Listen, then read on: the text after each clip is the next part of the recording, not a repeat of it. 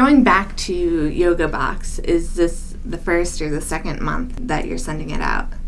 It's pretty much the second month in terms of broadcasting it, but this is now the first month that things are sort of getting really serious and the hard work begins, because I launched the online shop about a week ago. Oh, wow. Yes. So how did you source these first couple items? How many items are in a box? I'm looking at, there's two size boxes. Yeah. The one box will have between 3 to 5 items, which is a nice sort of an entry-level gift.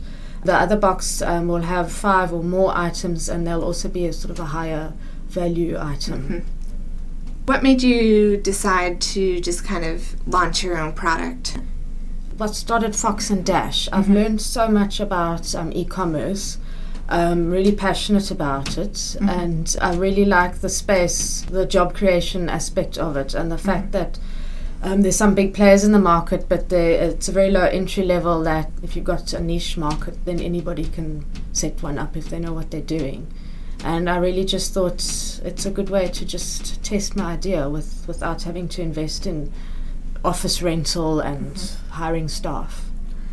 And how are you marketing this to other yoga practitioners? I first started off by marketing more to the consumer base, so that's all happening online through my Facebook page.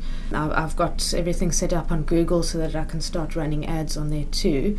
In terms of doing almost a B2B, busy making a list that I'm going to start targeting of all the yoga schools locally and all the people that sort of run yoga retreats and meditation days and functions, to see if they would like to order the boxes for their delegates and people attending. So just getting the word out there. Exactly, yes.